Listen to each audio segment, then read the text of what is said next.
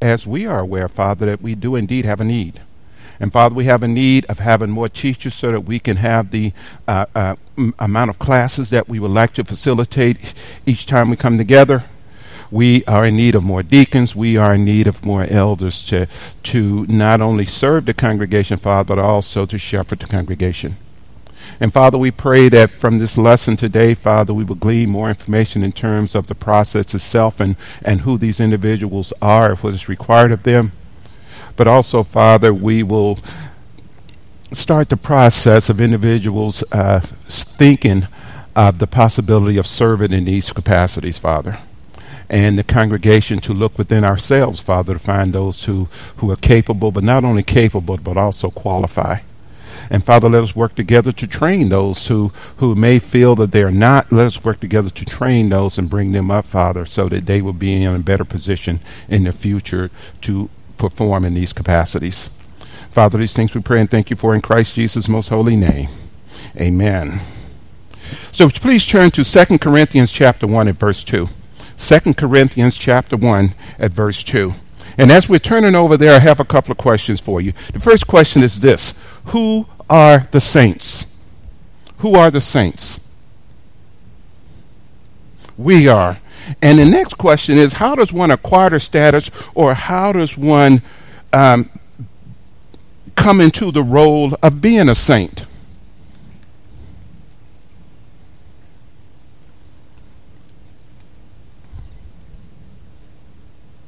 Through baptism, and what was the last part?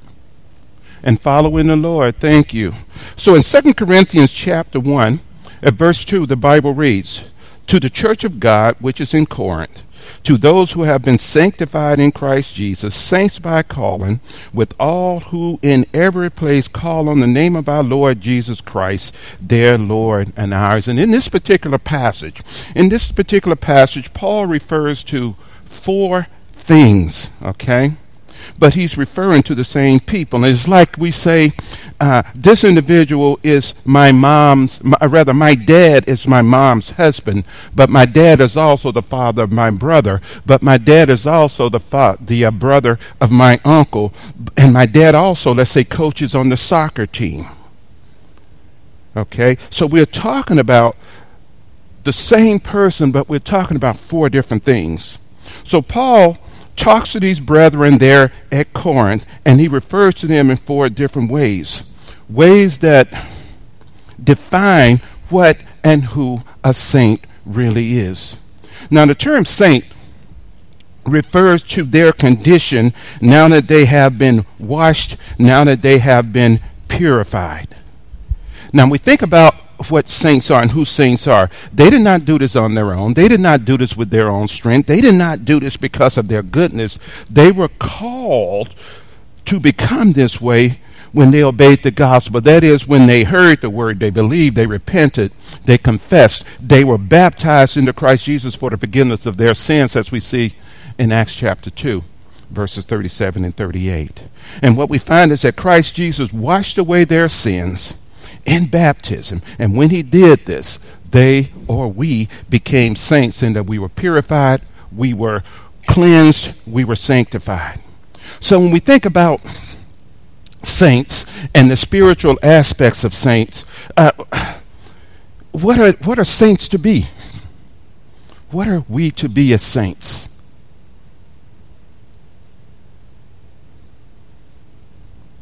I have two things.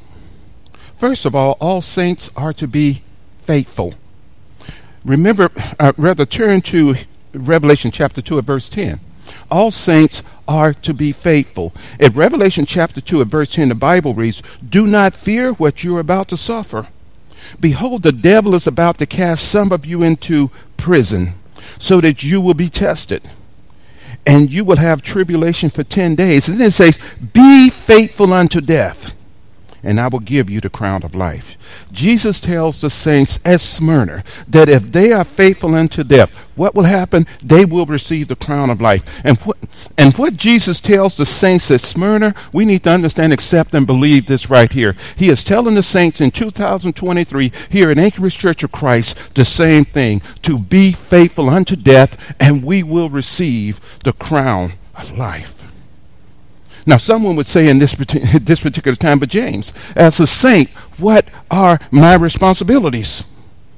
Well, what I say is to that question is this right here.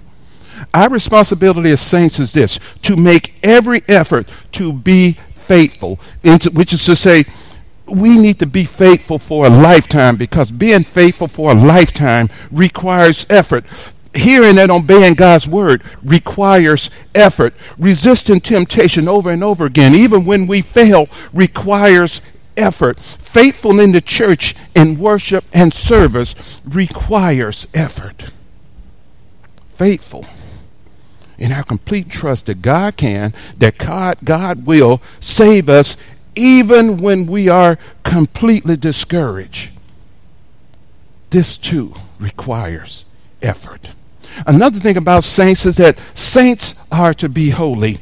1 Peter 1 at verse 15. 1 Peter 1 at verse 15. The Bible reads, "But like the Holy One who called you, be holy yourselves also in all your behavior." So when we think about saints and we think about being holy, what words come to mind for us, or what attitudes or condition comes to mind?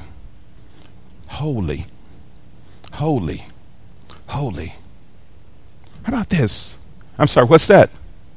Set apart. Thank you. Anyone else? All right, thank you. Saints mean being separate. It means being different.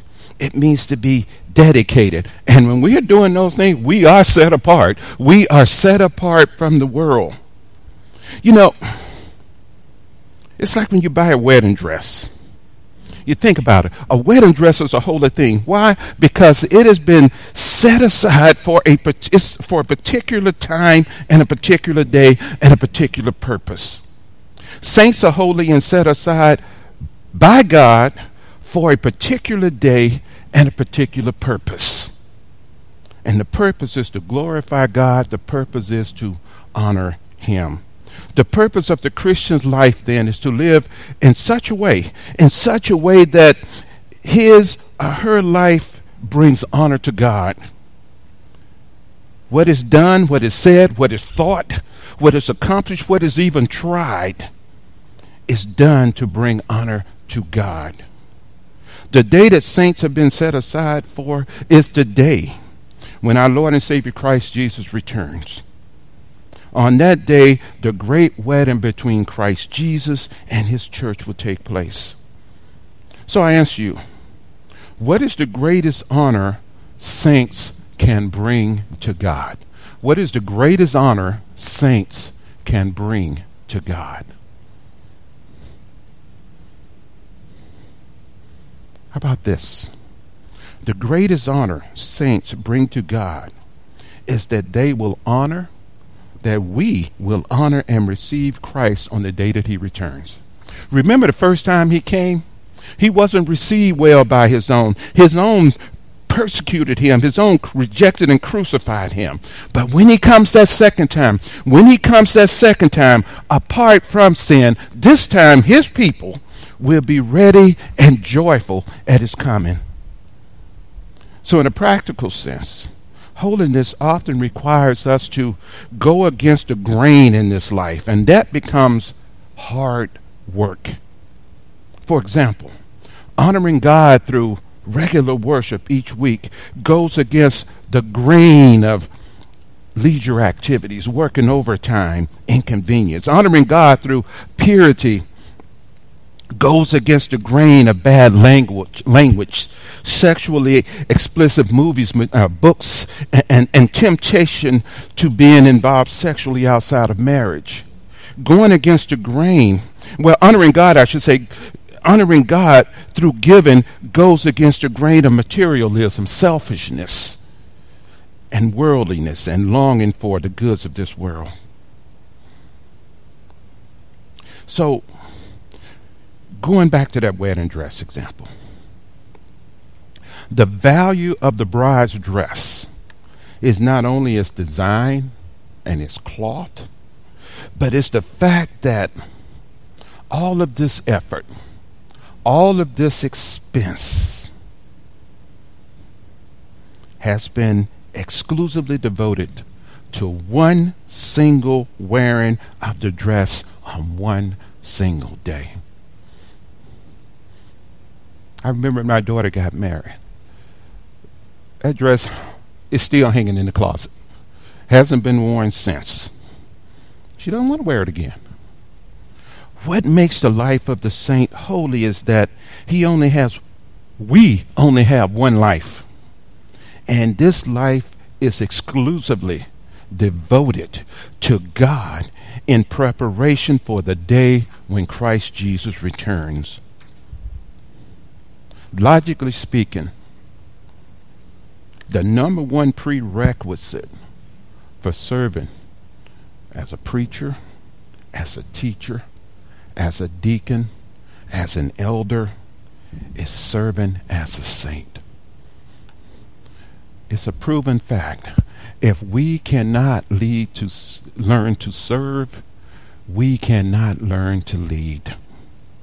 So that takes us to deacons. The word deacon means servant. So when we look in the Bible, what we find in the English language, I should say, we find that 25% of the English language comes from the Greek language, in which the New Testament was originally written. When we translated into English some Greek words, what we find that they were not translated, they were merely angelicized or transliterated. The word deacon is one such word. The original Greek word was diakonos, and it was transliterated into the English word deacon that we use today. The word meant servant. In the Greek, there are many slaves, and so there are many words used to describe the class of people. For instance, in Luke chapter 1 at verse 48, we see the use of the term bond servant, a bond slave. The text there read, Luke 1 at verse 48, "For he has had regard for the humble state of his bond slave. For behold, from this time on all generations will count me blessed." In Luke chapter 7, chapter 2 through 10, we see the use of the term boy slave. It's basically a domestic. And this is when the centurion came to Christ Jesus for the healing of his boy slave. Another in Mark chapter 14 at verse 65, we see the use here as an officer, or you might say the officer of a high official. Mark 14 at verse 65, the Bible says, "Some began to spit at him, and to blindfold him, and to beat him with their fists, and to say to him, 'Prophesy.' And the officers received him with a slap in the face." The word deacon, however, did not refer to a bond slave, a boy slave, or an official. The word described a servant who is a waiter, or an attendant, or a courier. For example, in Luke 10 at verse 14, Martha complained that she had to serve the guest alone. In other words, she had to wait her alone. This passage uses the word diakonos. In Acts 6, when those 7 men were chosen to provide food for those widows, the word for the work of serving food was diakonos, a waiter, to waiter the food. In Romans chapter 13 and verse 4, we'll be reading that in a minute. In Romans chapter 13 and verse 4, the word is used in its courier sense. The authority of government is the messenger or courier of God, diakonos of God. At Romans chapter 13, at verse 4, the Bible reads, "For it is a minister of God to you for good. But if you do what is evil, be afraid. For it does not fear the sword for nothing. For it is a minister of God, an avenger who brings wrath on the one who practices evil. We'll be reading Romans 16 to verse 1 in a moment. Romans 16 to verse 1. In Romans 16 to verse 1, we see a reference to Phoebe. And the term there also is diakonos because she brings a message. The word is used in its courier sense here as well.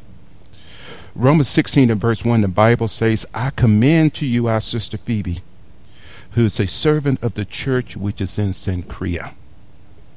The Holy Spirit selects this particular word that describes a servant who serves as a personal attendant or messenger and uses it in a Christian context of ministry within the church. Now there's a point here. The point is that before Christianity, the word simply referred to a particular type of servant who had particular duties that involved serving food and running errands. The New Testament writers, however, began using this word to refer to a particular person in the church who did a particular work. And since the word referred to a servant and his relationship to a task, it was well suited to describe the role that we refer to as deacon. And we think back on that, what we read in the Bible. They established a limited number. Now, going back to Acts chapter 6 again, the number 7 was used because that's what they needed at the time, apparently. I don't know any other reason why it was used, but they established a limited number. They were selected by the congregation from the congregation. They were to be men, not women. They were to have charge or be appointed over the tasks. The task was singular. They had specific qualifications. They were people who can take charge. They can be different kinds of men. They were ordained or commended. The fact that one is chosen by one's peers based on specific qualifications and then approved by a leadership is what makes the role or service, if you will, separate and apart. Deacons, we're thankful for everyone that we have here that serves as a deacon. Deacons are a special and a separate role from elders. We must remember that. They're different from the preachers and the other saints as well because of the additional responsibilities they have. And again, this is by virtue of their qualifications, their selection, and their commendation. Acts chapter 6, verses 1 through 6, reveals the work and spiritual maturity of saints of the church and show that they were selected. Philippians 1 and verse 1 confirms the fact that they were recognized as having a specific role within the church apart from the elders and the preachers. 1 Timothy 3 verses 8 through 13 gives us some insight as to the basic qualifications necessary to be considered for this role, as well as their standing in the body and how they were chosen. This takes us to elders. As was previously stated, logically speaking, the number one prerequisite for serving as a teacher, a deacon, a preacher, or an elder is serving as a saint. We don't become any of these in the church. We don't become preachers, teachers, deacons, and elders in the church first, and then we start talking to the individuals about becoming a saint. That is not how it works. There are two places in the New Testament where Paul specifically talks about elders and their qualifications. First, we want to go to 1 Timothy chapter 3. Verses 1 through 7. 1 Timothy chapter 3, verses 1 through 7. Now here, Paul is given, what we find rather is Paul is giving instruction to Timothy about the church in general and how people should conduct themselves as part of that church. And in chapter 3, not only does he list the qualifications of a deacon, he also talks about that of elders as well. And he also talks about their wives. He gives specific qualifications. So let's read from 1 Timothy chapter 3, verses 1 through 7. The Bible reads, "It is a trustworthy statement. If any man aspires to the office of overseer, it is a fine work he desires to do. An overseer then must be above reproach, the husband of one wife, temperate, prudent, respectable, hospitable, able to teach, not addicted to wine or pugnaciousness, but gentle, peaceable, free from the love of money. He must be one who manages his own household well, keeping his children under control with all dignity. But if a man does not know how to manage his own household, how will he take care of the church of God? And not a new convert, so that he will not become conceited and fall into the condemnation incurred by the devil. He must have a good reputation with those outside the church, so that he will not fall into reproach and the snare of the devil."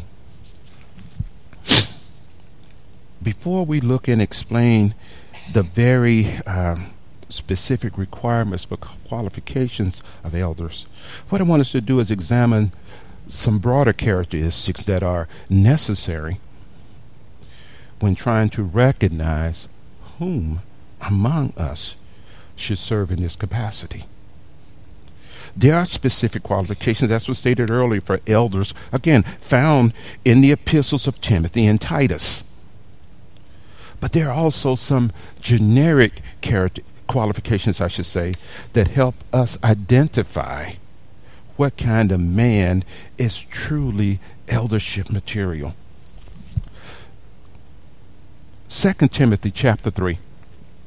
2 Timothy chapter 3. We're going to be looking at verses 15 through 16. 2 Timothy chapter 3. When we look at generic characteristics of an elder, we find that this man accepts the Bible as God's word, and that God's word is the only standard by which we in the church operates. 2 Timothy 3 at verse 15, the Bible reads, "And from childhood you have been acquainted with the sacred writings, which are able to make you wise for salvation through faith in Christ Jesus. All scripture is breathed out by God and profitable for teaching, for reproof, for correction, and for training in righteousness." In verse 17, let's go ahead and just say that the man of God may be complete and thoroughly equipped for every good work. A person who is not yet convinced convinced of this, and who cannot defend this idea, lacks the fundamental component for successful leadership in Christ's church. The major tool for the elder and the work that we do as elders is the Word of God. If he does not know it, or does not believe that it is God's Word, or if he does not go to it for direction and for counsel, that person will lead God's people into apostasy. That person will lead God's people away from the church, away from God. Another thing about this man loves the church. Ephesians chapter 5 at verse 25. Ephesians chapter 5 at verse 25. The Bible reads, "Husbands, love your wives, just as Christ also loved the church and gave himself for her." I have an analogy for you. And the analogy is this right here. Brethren, I've been serving as an elder here since about 2010. And I'm going to tell you this right here. Serving as an elder is not always fun. But I'm also going to tell you this. Serving as an elder has always been a joy. It has always been a joy because it goes back to this right here. I love the church. This is a mindset that anyone serving as an elder must have. No, it is not always going to be fun, but it is a joy. You think it was fun for Christ Jesus to get beat the way he got beat down? No, but he joyfully went to the cross for our sins. He didn't say it was fun. He said, I did it for the joy of serving God and my fellow man. This man also knows how to worship God. Romans chapter 12 verses 1 and 2. Romans chapter 12 verses 1 and 2. This man knows how to worship God in every context of life. Romans chapter 12 verse 1, the Bible reads, Therefore I urge you, brethren, by the mercies of God, to present your bodies a living and holy sacrifice, acceptable to God, which is your spiritual service of worship. And do not be conformed to this world, but be transformed by the renewing of your mind, so that you may prove what the will of God is, that which is good and acceptable and perfect. Paul equates service and purity as our everyday worship, as opposed to our public corporate worship, which consists of songs, prayer, communion, teaching, and giving. The leaders of the church are able to lead both types of worship.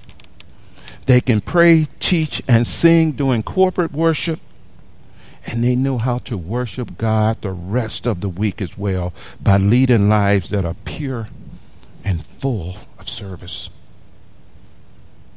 Now, Steve may have alluded to this last week somewhat, but too many times we choose as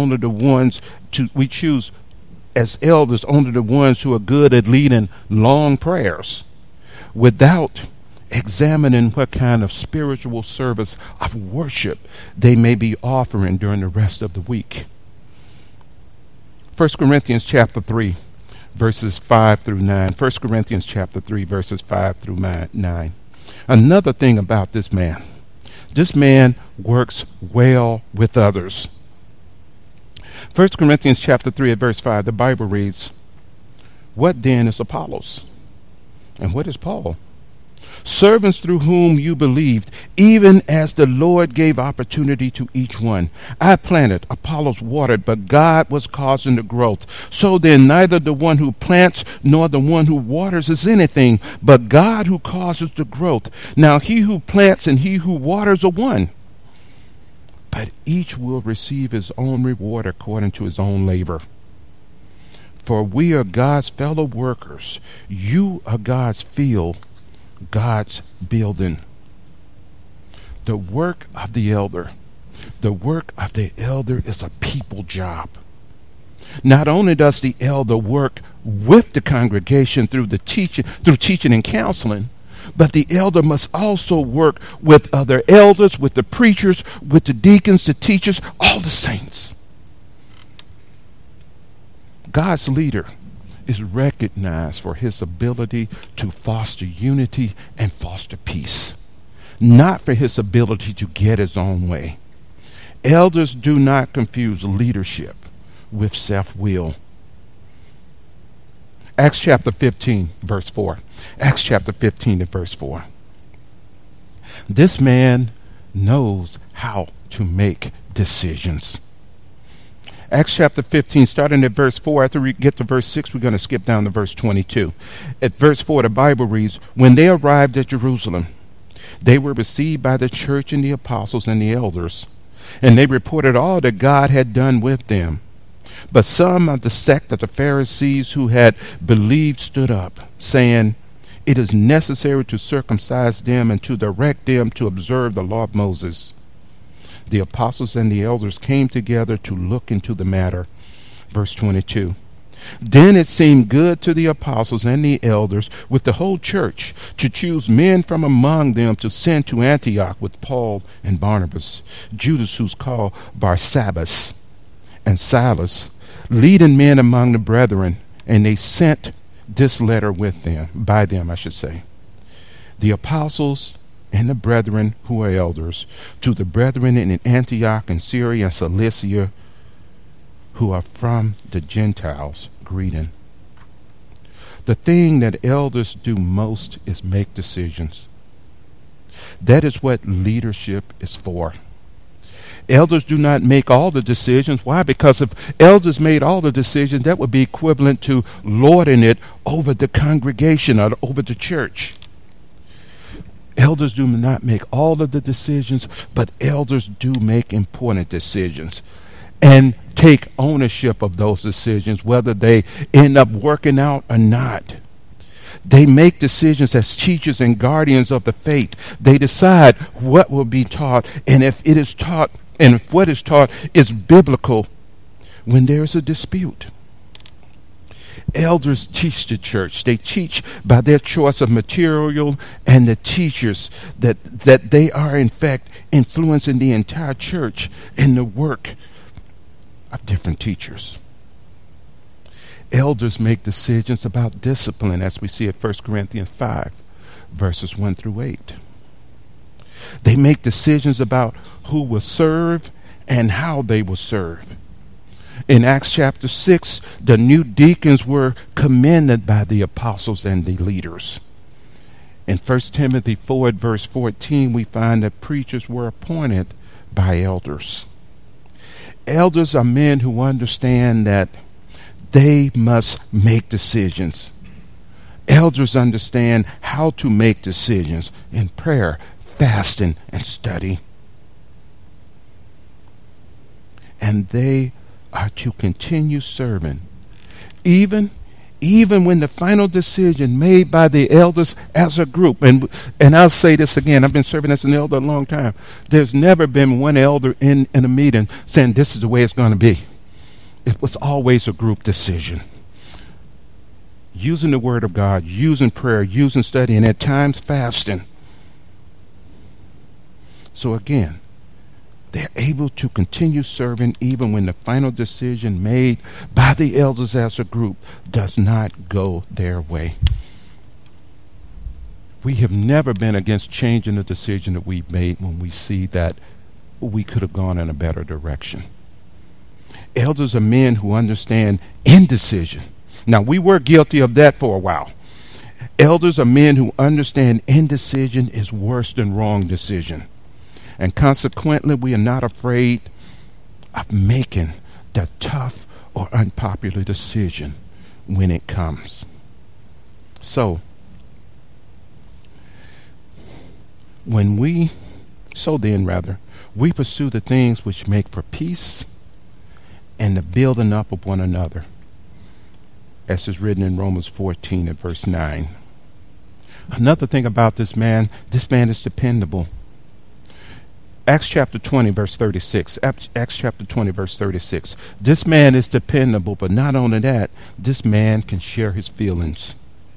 At Acts chapter 20, at verse 36, the Bible reads, when he had said these things, he knelt down and prayed with them all. And they began to weep aloud and embrace Paul and repeatedly kissed him, grieving especially over the word which he had spoken, that they would not see his face again. And they were accompanying him to the ship. There are two places, as was stated earlier in the New Testament, where Paul specifically talks about elders and their qualifications. The desire to serve as an elder is a good thing, and not to be interpreted negatively by others. It's not a sign of pride. He also states that this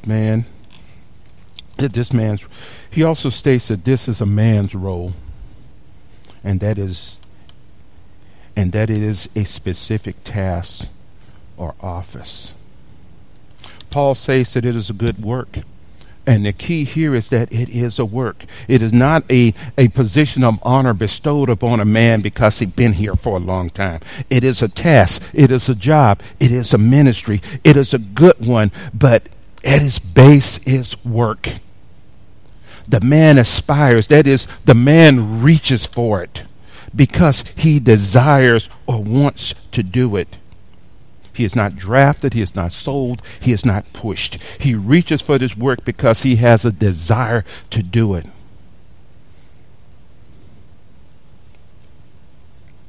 Paul lists a variety of qualifications. He says they must be above reproach, the husband of one wife, temperate, moderate, not an extremist, prudent, careful in words and actions, respectable, dignified, and orderly, hospitable, not addicted to wine, not pugnacious, gentle and not contentious, free from the love of money, manages his household well, not a new convert, has a good reputation. Again, the second place that we talked about is Titus. Titus 1, chapter 5 through 9. Also speaks of the qualification of elders. Now, when we look at the qualifications of elders, we need to understand that they are eternal, meaning what? That in every generation, God wants people like this. But also, these qualifications are not impossible.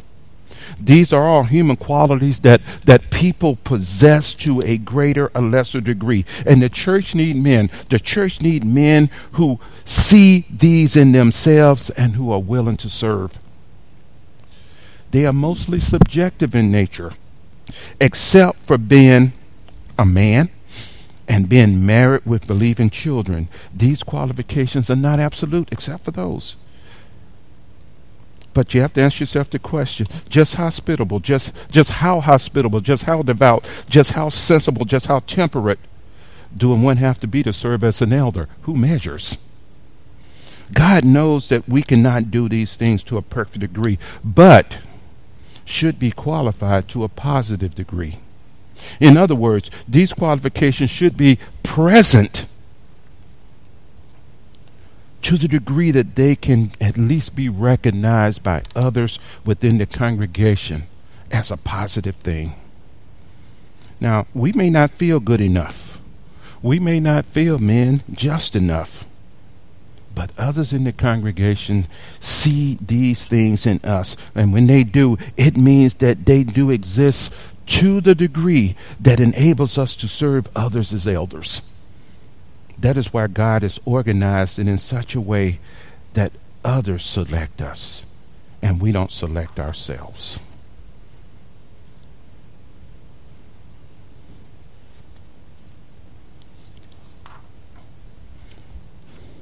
I'm going to fast forward